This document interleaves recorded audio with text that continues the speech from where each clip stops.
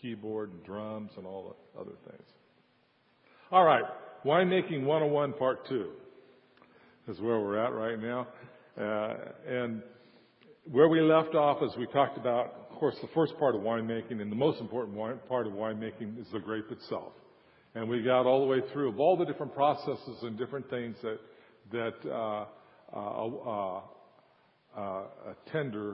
a gardener would do to take care of a wine. And, of course, the gardener is the Lord. And I'm his assistant, or I tie the vines, or whatever you want to call it. I'm his laborer, as many of us are laborers. And we talked about that process, and we came to the thing is that the best grapes, though, are used for wine. What the best grapes are the ones with the highest sugar level. The best grapes are the variety that are the sweetest and the very, very best. The other ones are used for table grapes. And I said at that particular point that there are some people that are called to be table grapes. But there are other people that are actually called to be wine. And some are called to be fine wine. And I believe that it's many of us, if not all of us here, at one time prayed this prayer: Lord, whatever you want, whatever it takes, I'll be used any way you want. You've got me. And if you prayed that, then God has been known to take those type of prayers and take them seriously, whether you meant them or not. It kind of reminds me of the movie Matrix. I should have taken the blue pill. And he took the red one. There was no turning back, and it is no turning back. So if you made it through all the processes of pruning and being you're restrained by the Lord and pruned by the Lord, and all the things of having your fruit cut off by the Lord, and all the stuff, the preparation to make the finest type of wine, then the thing comes is you're cut off from the vine, and we're looking at the grapes as the character issues in your life. The grapes are not the power. The grapes are really the character issues in your life of what you're being. And the first thing that happens once that happens is crushing. Well, not a very thing. Let's take slide number 10.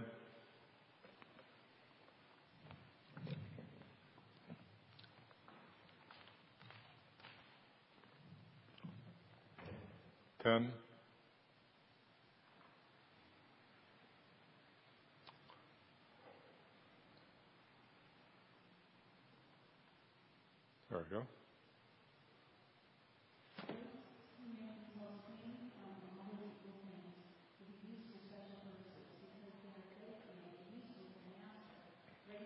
For every good deed.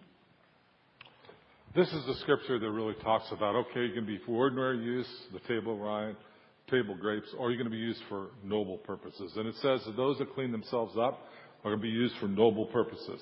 So, what do you think is the very first process after the grapes are cut and they're brought to a winery is what? Just before that, they're cleansed. The very, very first thing is a washing. Now, this is many, many times of many, many different processes that have already taken place. But right now, the first thing that happens is it's cleansed as much as they can. The reason they cleanse it, they need to get the dirt off and all the bacteria off and some of the native yeast off there because they want to clean. And not only they'll clean that, they'll sterilize the equipment they use. Because in winemaking, the wrong bacteria will create a lousy wine. And so they want to get rid of all the stuff and they want to control the process. Now this is all along the process we saw being restrained and tied and things cut off. And the thing I could say most about those processes is that all of a sudden you have lost control of what you want and what your life is. Life is no longer your own. Now it's a process of going through where the winemaker, and I'm his assistant, does a process of changing you and prepare you to be a fine wine. Now, being a fine wine basically depends on a lot on the grape, as I told you before. The preparation and how it was grown makes the quality of the grape to be used for it. But a lot of it's done in the winemaking process. The hardest thing for a person to go through this process is that total lack of control in their life. We want to have control of our life. We want to very desperately, even if we say otherwise, really want to have the control of our life. Unfortunately, we kind of deceive ourselves very often in it. We say, yeah, I give my life to God. I give it all to Him. But then when it comes to our time, energy, and money, it doesn't all go to God. And how you take a look at really where your heart is on that is, where do you spend your time at? Where do you spend your energy? And where do you spend your money? That'll tell you what's most important to your life. At this particular purpose, when you've said this to God, He's going to begin to take you seriously. He's going to cleanse you, get you all clean, to get as much of the bacteria out of the way, and then He is going to crush you. That's not a good sound, is it? But that is the call. If you've heard anything other than that, then you're misunderstanding the call of God. I mean, when it talks about Jesus, He says He was crushed. It says He was crushed for us. He was destroyed for us. It comes to the end of Himself for us. So here we go. Let's go to the next verse up there. I am feeble and utterly crushed. I groan in anguish of heart. All my longings lie open before you, O Lord. My sighing is not hidden from you. My heart pounds. My strength fails me. Even the light is gone from my eyes. My friends and companions avoid me because of my wounds. My neighbors stay far away. Those who seek my life set their traps. Those who would harm me talk of my ruin. All day long they plot deception. I am like a deaf man who cannot hear, like a mute who cannot open his mouth. I have become like a man who does not hear, whose mouth can offer no reply. I wait for you, O Lord. You will answer, O Lord my God. Now, of course, this is Psalms, and this is David. And this is the man that is said is after God's heart. And this is the process that he went through. This was somewhere in his testing, crushing process. This happened to him. This is something that is going to happen to all of us, that if we give ourselves over to God. Go to Isaiah 43:28. I thought that was before that. There it is. Your first fathers sinned. Your spokesman rebelled against me. So I will disgrace the dignitaries of your temple. And I will consign Jacob to destruction and Israel to scorn. But now listen, O Jacob, my servant, Israel, whom I have chosen. This is what the Lord says, He who made you, who formed you in the womb, and who will help you. Do not be afraid, O Jacob, my servant, Jeshurun, who I have chosen, for I will pour water on the thirsty land and streams on the dry ground. I will pour out my spirit on your offspring and my blessing on your descendants. They will spring up like grass in a meadow, like poplar trees by flowing streams. One will say, I belong to the Lord. Another will call himself by the name of Jacob. Still another will write on his hand, the Lord's, and will take the name of Israel. Now, I had talked about this before, but I didn't give you the verse before. The first father sinned against you, your spokesmen rebelled against me. So I will disgrace the dignitaries of your temple and will consign Jacob to destruction and Israel to scorn. Now, I'm going to, first of all, this is a scripture that God gave me quite a few years back. And it was not a good scripture when I thought about it. I didn't really like this particular word. And as I began to do some study about this word, I found out it was the concept of total destruction for the purpose of God. Total destruction for the purpose of God. Now, this is the place where we had Jacob. Go to the next scripture, or next slide. Jacob, heel catcher or supplanter, thief, in other words. Somebody stealing something from you. He was changed to Israel, who will rule as God. This is the scripture that it was the actual changing from one person to another. This is the one we talked about that He's assigned him to destruction. What for? So we'd have the purpose of becoming who God called him to be. Now, the destruction, if you really look up what the Hebrew kind of means here, the destruction means made a curse or a reproach. Irrevocable giving over to God, often by total destroying them. The grape is totally destroyed when it's crushed. Everything that resembles what it looks like. And when you're turned over your life to God and you allow Him to crush you, everything, the way you look and the structure and how your appearance is going to change. It's no longer, the first thing that happens in that process is they take the stems off you so that every last little bit of who you were and what you represented and where you came from is removed. And then you're crushed. But it's crushed, not to crush you just to have you crushed. To crush you, to change you from a Jacob to an Israel so you can rule. This is the process of a fine wine. This is the process of what God wants to do with you. He doesn't, He loved Jacob, but He wanted him to become Israel. And God loves you and has a desire to change you to become Israel. You know, we always say, you know, when you marry somebody, you're not supposed to marry them with the idea of changing them. But that doesn't apply to God. He married you and takes you with the idea of changing you to make you in His image, to make you, make you like Him. This process is essential. So the very, very first thing that happens, it crushed. Now some of the grapes will roll out of there and never get crushed. And they're just trampled and thrown away. So here's this process. You're being changed for Him. You hear David's crying out. I had actually 3 of those verses, but I'm not going to go through all 3 of them just for time purposes. But you hear in Psalms over and over and over again the cry out of anguish as the process he's going through. So are you in that process right now? Some of you haven't got there. Some never will. Some have got there and been through it somewhere else. I don't know exactly where you particularly are. But I know that there's a process that takes place of crushing in your life if you're going to be used for the purposes of God. John Wimber says, I don't trust anybody that hasn't been tested. Crushed. He doesn't trust anybody, and God doesn't either. So this process, it's the process that Jesus had, and we are yet to complete some of the work that was done on the cross. Though it was a finished work, there's yet suffering to do as He suffered. Let's see what the next slide after that. So, in the crushing, we're removed from our family. We're removed from everything that we're really real familiar with. We're removed and we're kept separate, and it's no longer about our individual needs, is it, when you crush? It's about what you're going to be made into. It's about the kingdom at that point. Could you say that? Because it's no longer about the grape. It's no longer about your individual giftedness, neatness, whatever else. It's now about the wine that's to be made. It's about that you're being conformed to. So let's go to the next step. What's the next step? Fermentation. That fermentation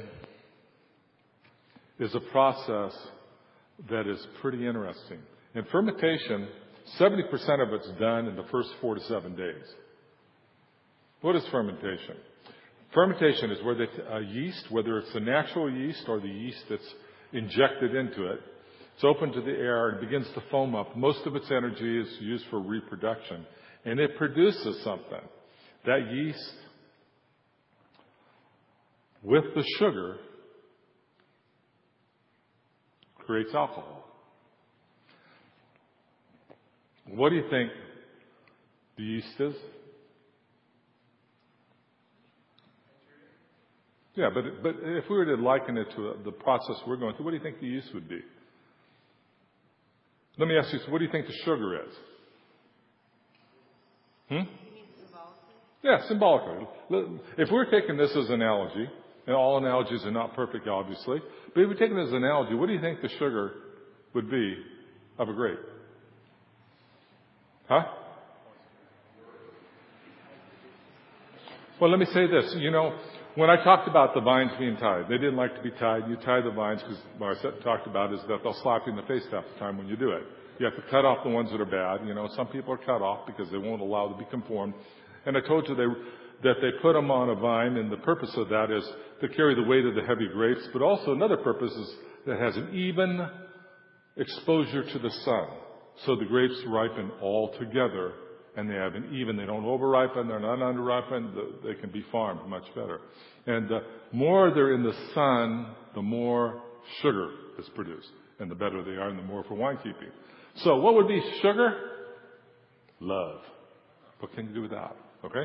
Sugar, little love, kind of. It's exactly what it is. What do you think yeast is? What do you see yeast is in the Bible? Sin. So, you put a little love, deal with the sin, with the sin in your own life, and God causes a process to begin that produces alcohol. What do you think the alcohol would be?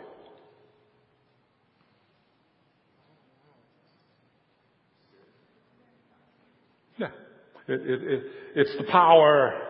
That's why they call drinking alcohol false spirit. It's kind of the power type of process. So it's the process of being the love that God has in you connected with the different maybe sentence in your life or stuff injected.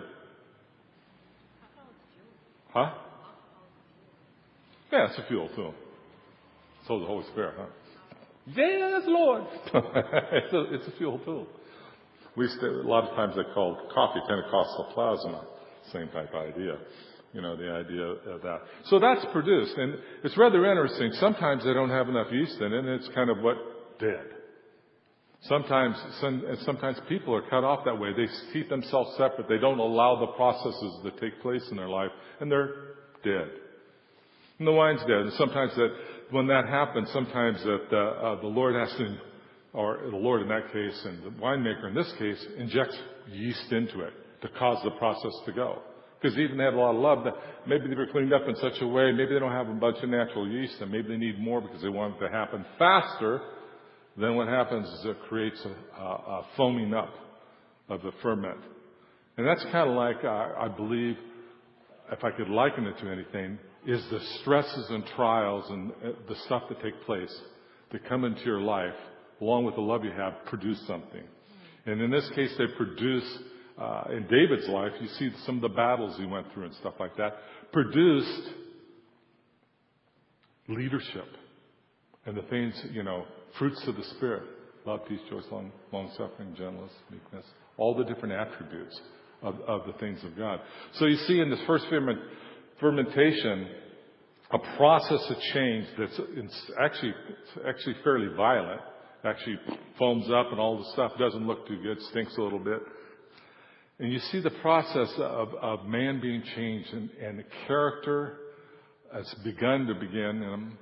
The Holy Spirit has begun to develop in him. And leadership, courage, faith, all these type of things are begun by this particular process in their life.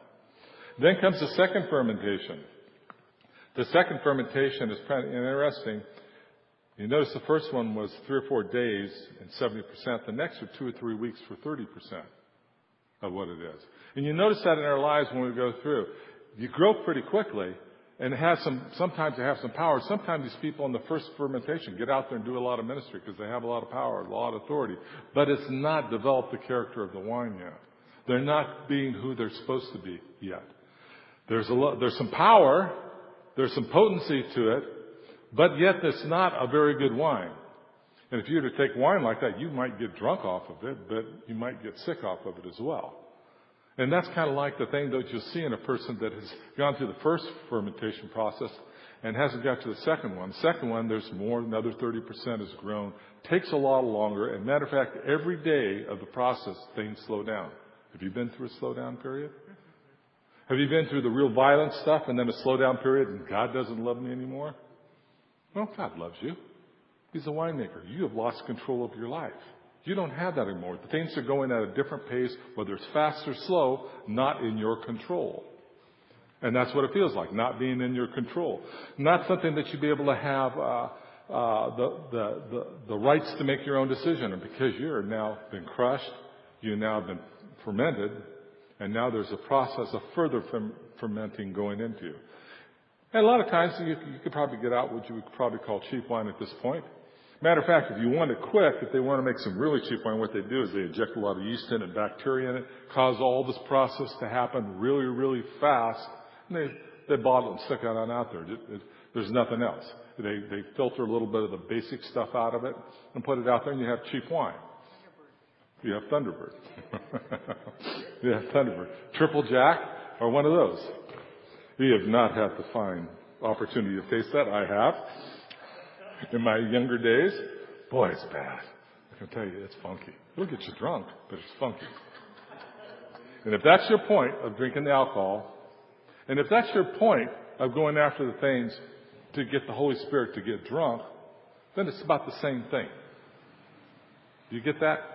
If you're going after things just to get the effect of God, you can go after and follow somebody and go to some neat little meeting, and they're gonna get you drunk. But I tell you what, the character, and you may have a headache from it the next day. And I think we've seen a few of those headaches the next day. I think we call it a hangover, cheap wine hangover. because the person didn't fully develop. They got hurt. Man, this is hot. This has got a lot of alcohol in it. Let's get it off the shelf. Highest level of sugar, though, really produces the highest level of alcohol. It's interesting. So in this process, when it's done, there's bad bacteria and there's good bacteria. And bad bacteria has to be removed. We're going to talk about that.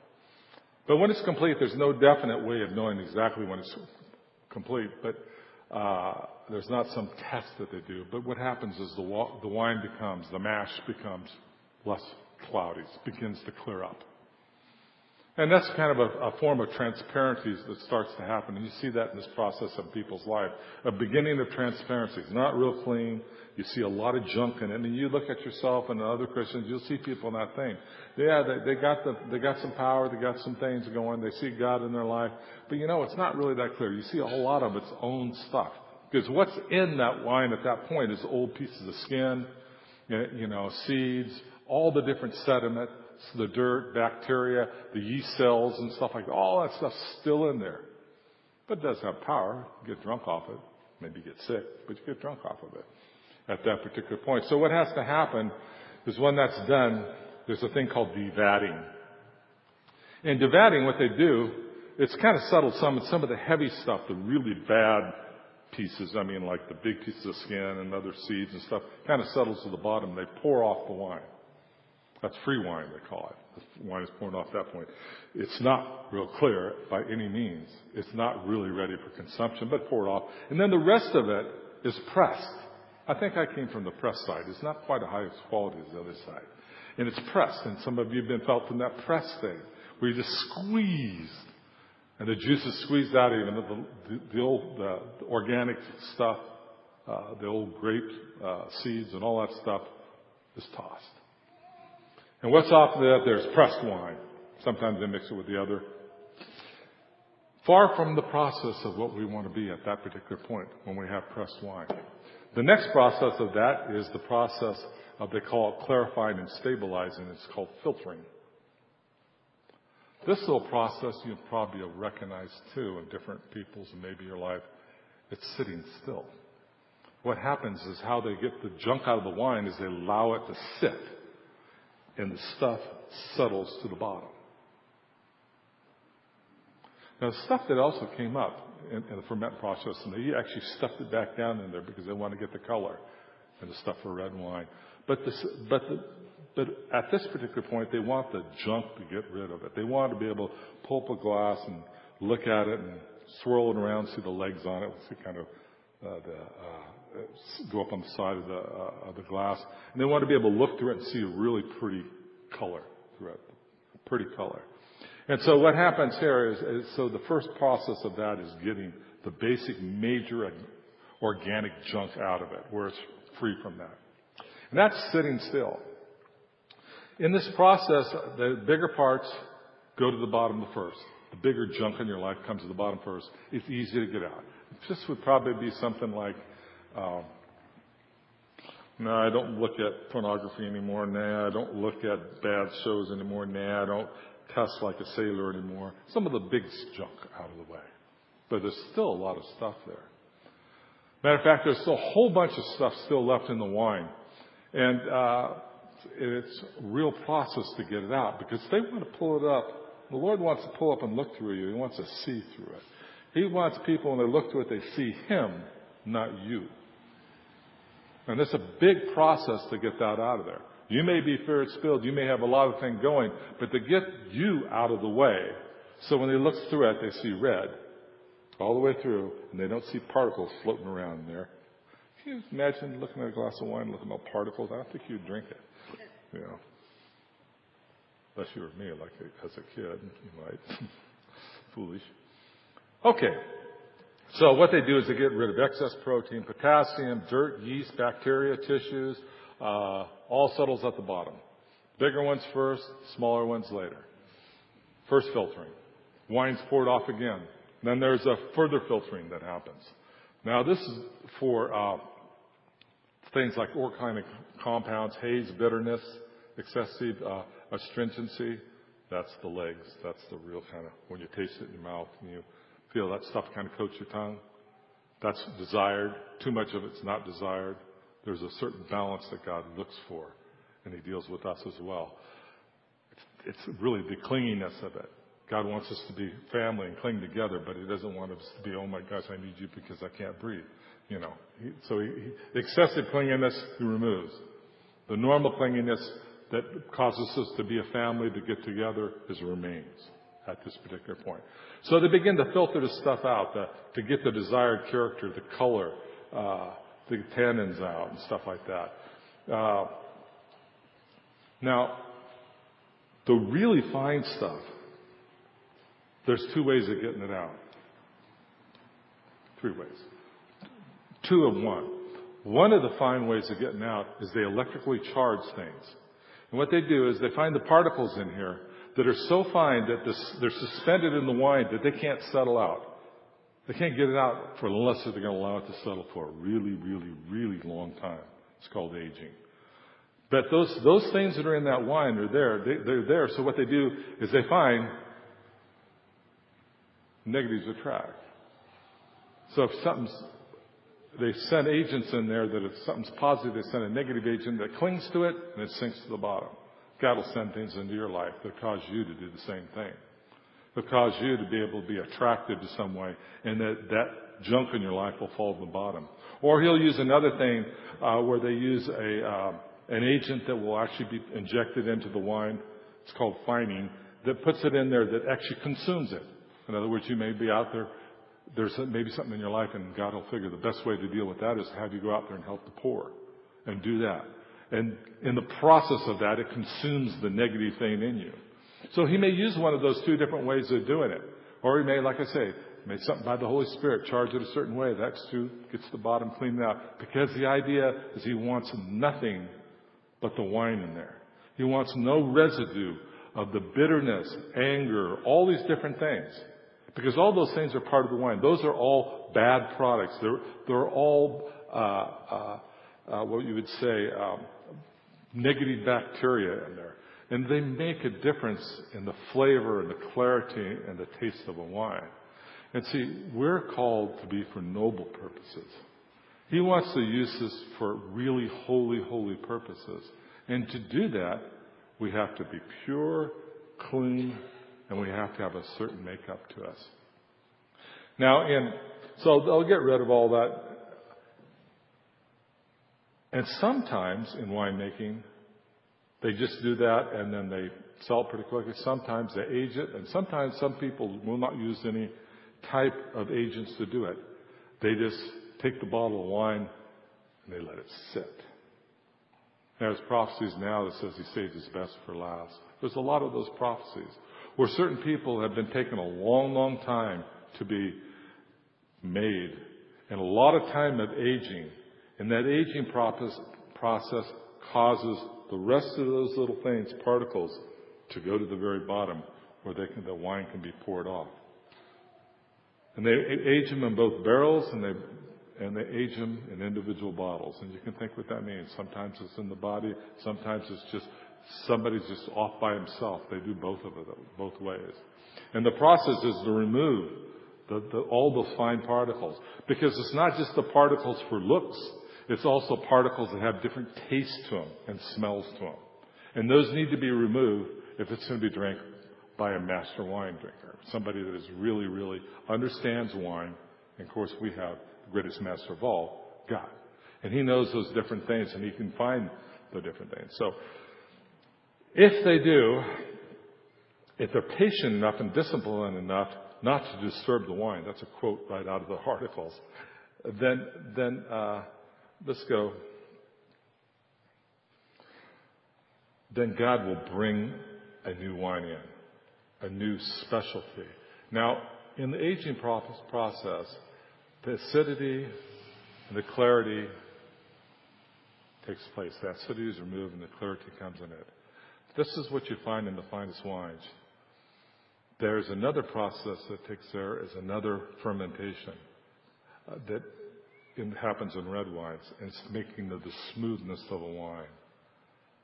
See, if you see that there's so many, many processes all the way down for God to bring about a wine that has what He would say good character, and a proper bouquet to it.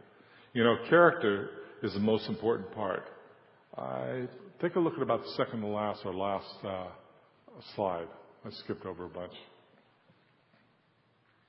Right back to that one. That one right there. This is an article. Now remember, this is only talking about wine. But look at this article and the stuff I've talked about and see how it comes out. Go ahead and read that. A wine's character is strongly affected by wine growing or viticultural practices such as training, trellising, harvesting, and pruning. Training and trellising enable the viticulturist to control the sun exposure to ensure the grapes ripen evenly. Grapes harvested when they are not ripe may be low in sugar and may not ferment properly. Overly ripe grapes have very high sugar content and produce wine high in alcohol. Once the vines are dormant, the viticulturist prunes the vines to remove the dead wood. Pruning enables the grower to control the size and shape of the vines, as well as the number of buds that will develop the next year. Too many buds on a vine may stress nutrient availability, reducing the quality of the future harvest. See, this is, of course, talking about wine. But if you take a look at it and take an understanding of what we are and who we are and all the different things, you take a look at that process, and that's the process that's going on in your life. That's the process that you give yourself over to, that the Lord would make you into the finest wine. See, He wants a wine that has good character. And that's based upon the grapes and the time that it takes to grow the things.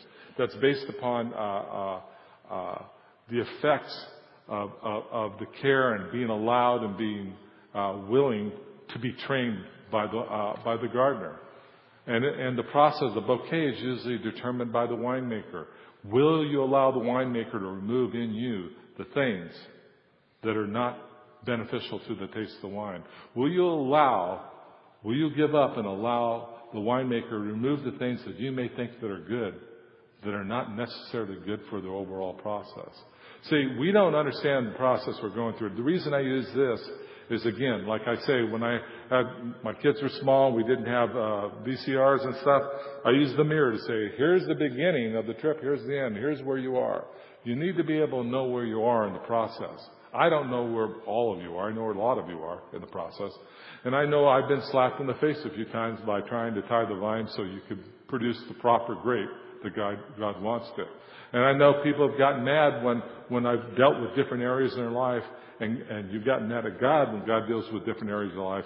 But you see, when you say, I want to use for higher purposes, you're saying, I don't want to control my life anymore.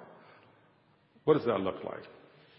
Well, I'll give you probably the easiest to look at. You know, I went from making one heck of a lot of money, at least in my book, $350 a year, down to making nothing.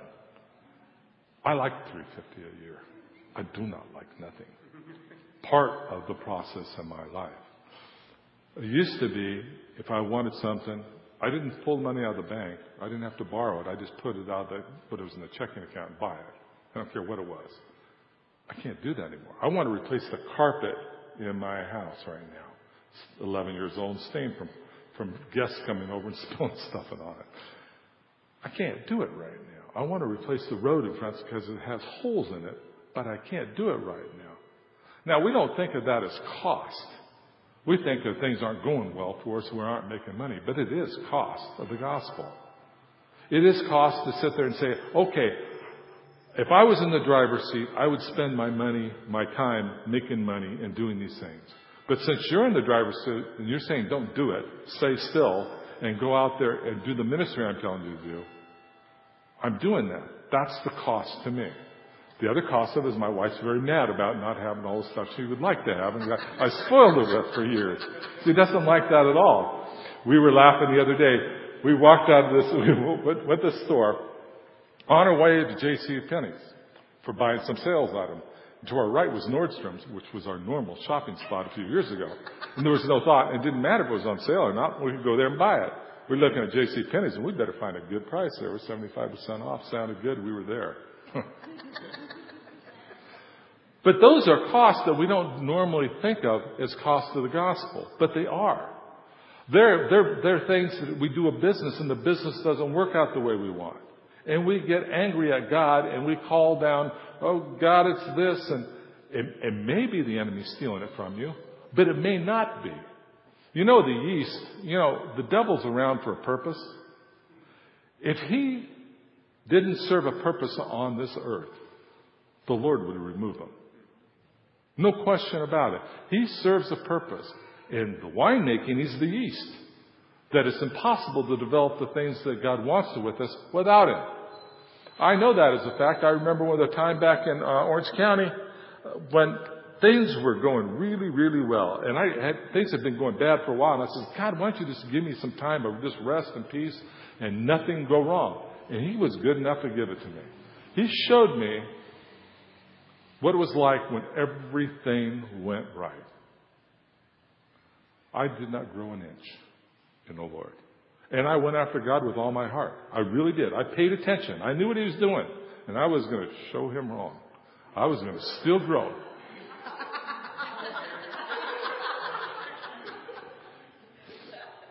But the only thing that grew was my heart cold. Without the trials and tribulations in your life, without the fermentation that God's doing in your life, you will not grow. Won't happen. You can learn about God.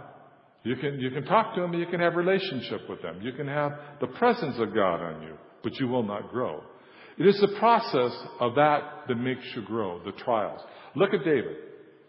Now, David, he's our poster boy. He really is the poster boy for becoming who God wants us to be. And there, as a child, when he was tending the sheep, he fought lions and bears. So I would have to say, and he killed them with his hands. I'd have to say that he had some faith. Okay? So he had that process worn down by then. He had some power to it. And when he fought Goliath, I think he had to have some faith to do it. But why did God have to send him out to have the king try to kill him for years and years and years? Why did God send him where he had to go run and hide in caves? Why did God make him go into total exile where he had to leave the country? Why? Because the character things had not been taking place yet. Power and some of the leadership had begun to take place. But I put it to you that his leadership ability, his character, the stuff that caused him to carry on. Another thing about wine I didn't mention to you. If you have grapes that are going to rot, wine can be kept for years and years and years. It's a preservative. It goes on. So to be kept, and when David says, in Psalm, he says, I know you aren't going to abandon me to the grave. He didn't. He made wine out of him. And that's the process that we're in. That's the process if we allow him to do what he wants to do. But it's not going to look the way you think it's going to look. If it looks the way you think it's going to look, that means you're in control and you're God and he's not. Do you get that? It's not the look way. I always thought about, if I maybe don't feel good or sick or this, that, if it was, out being suffering for Jesus, being persecuted on the street, at least it would feel good. But yeah, it would have had a reward probably with it too. God uses other processes to develop us that are not like you think. The hardest thing in the world for me to understand is whether it's just the enemy, and I find it's usually not because God's a lot stronger than the enemy. So, if I'm having a lot of stuff going wrong and things are going out the door and I don't have any money and stuff, it may be the process of God's doing something with me. We're talking about my son. I have a sister-in-law that is a pain, to be kind. And she did some bunch of things, and we were talking about it. I said, but it's interesting that this had to happen to my son just before his wedding. Why? Because God wanted to do something with my son. She did stuff that was totally outrageous. No reason you could ever think of. But why did it happen? Was there a devil that's that much stronger than God? No. Because God wanted to refine my son. He cares more about his move to maturity, becoming a fine wine, than his personal comfort. Get that? God cares more about who you're going to become than your personal comfort. Your personal business, your ministry that you're going to make all this money to give to God. I've seen that too many times. I've learned that the hard way lately. Then he cares about the character. Your ministry, your thing, is your thing. And stop asking God to bless your thing. Get doing what He's doing. The hardest thing, the wrestling job I've been doing recently is we're after reading this book that Elizabeth gave us. And that's the thing of the wrestling between success and how I look in success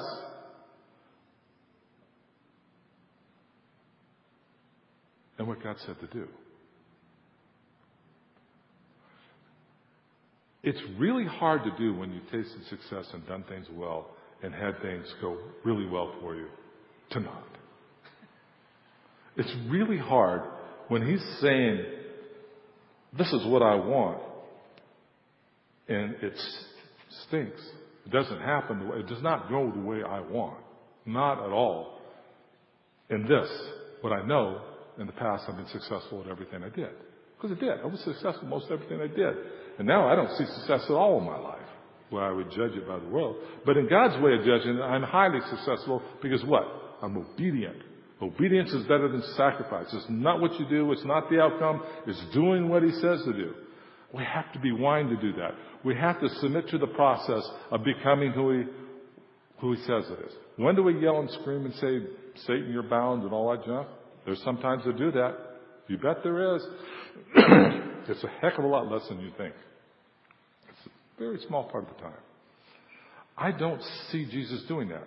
Nor do I see the apostles doing it. I do not see it in the Scriptures anywhere. I've taken a look, and I haven't sat there and tried to find everything, but I've ran them through my mind many, many times. I don't see that.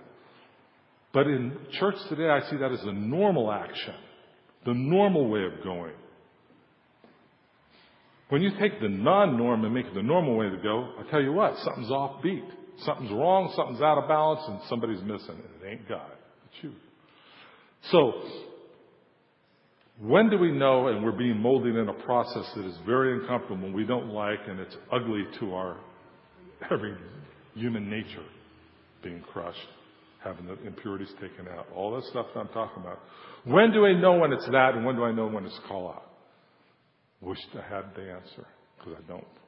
I really don't. I'm fighting with that. There's a process in that we all have to fight in that. But you see, the process of that, those many different processes going on, in wine comes up to the bouquet or the complexity of the wine. In us, it comes up to the bouquet, the aroma of us, and the complexity of who we are. You know, here I've always wanted, I really believe my job is to come under and help people come and do what their calling is. My particular calling is gatekeeping. That's not yours. Some of it may be. Some of you may be. And if it is, great, do it. But some of yours is dream interpretation. I want you to do that to the fullest. Some of you is feeding the poor. I want you to do that to the fullest. Some of you is healing the sick. I want you to do that to the fullest. I don't want you to do what I do. I want you to do what you're supposed to do and you're called to do. And it's only the settling of time when the junk gets out of the way and it's not for the wrong motives that you end up doing what you're called to do. That's what I want you to do. That makes us a much more complex body in the way God's designed us to be. We aren't all supposed to be eyes. We aren't all supposed to be ears. We're supposed to be a body of multiplicity of parts. That's what we're called to be. Process is hard and costly. I find this process much more costly than I want to do. I call this process death. You know, if you were to look in the Scriptures and take out dying to self and put the word failure, you would probably find pretty close, pretty accurate move all the way through. Because dying to self is failure to the world's view. It's failure the way the world looks at us. Remember what he said about David? He says, they look at the outside, I look at the inside. It ain't about what you do and the manifestations that you see around you. It's about what's on the inside of you. That's what God's looking at. That's what God wants to make. He wants to make us into a people that are tuned into Him, that will do what He says, no matter what it looks like, whatever the cost is. That is a wine that is aged well, that the impurities are removed, useful to the master. You know, when they're aging wine, they go a couple times a week.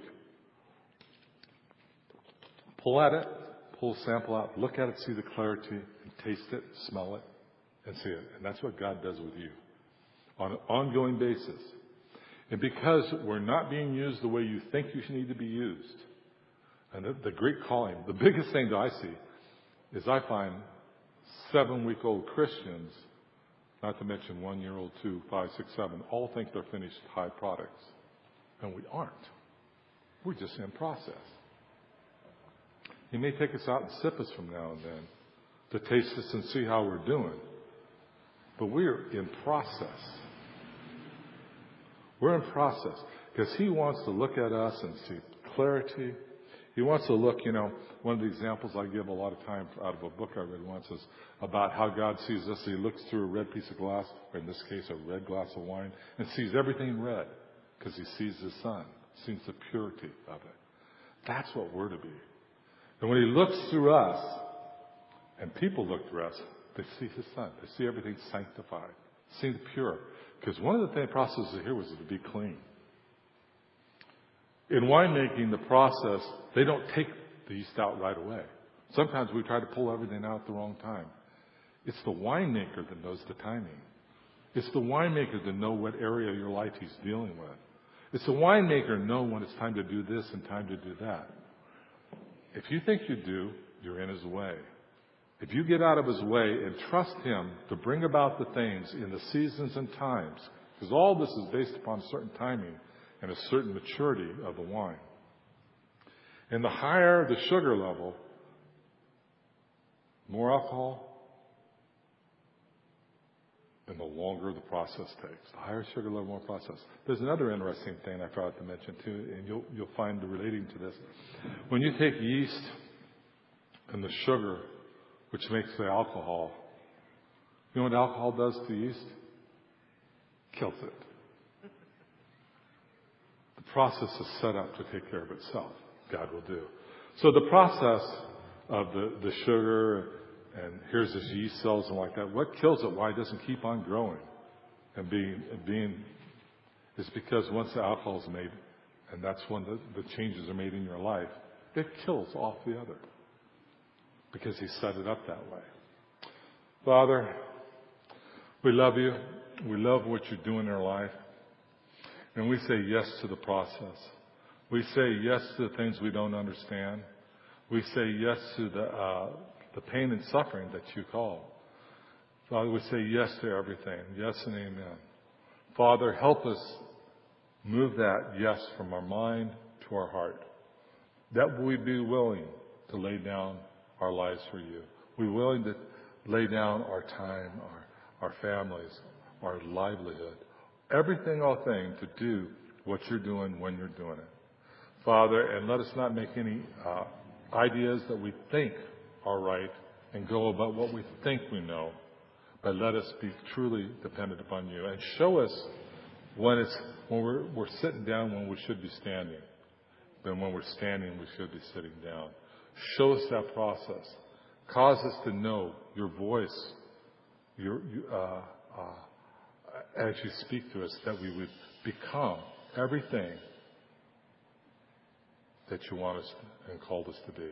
Father, I pray in my own life and everyone here that we would become fully everything You've called us to be. If it's the finest of wines, with the best aging, the best bouquet, the best character, the best legs on it, all the stuff You called us to be, let us become that. Let us not get away in the process. In Your holy name we pray. Amen.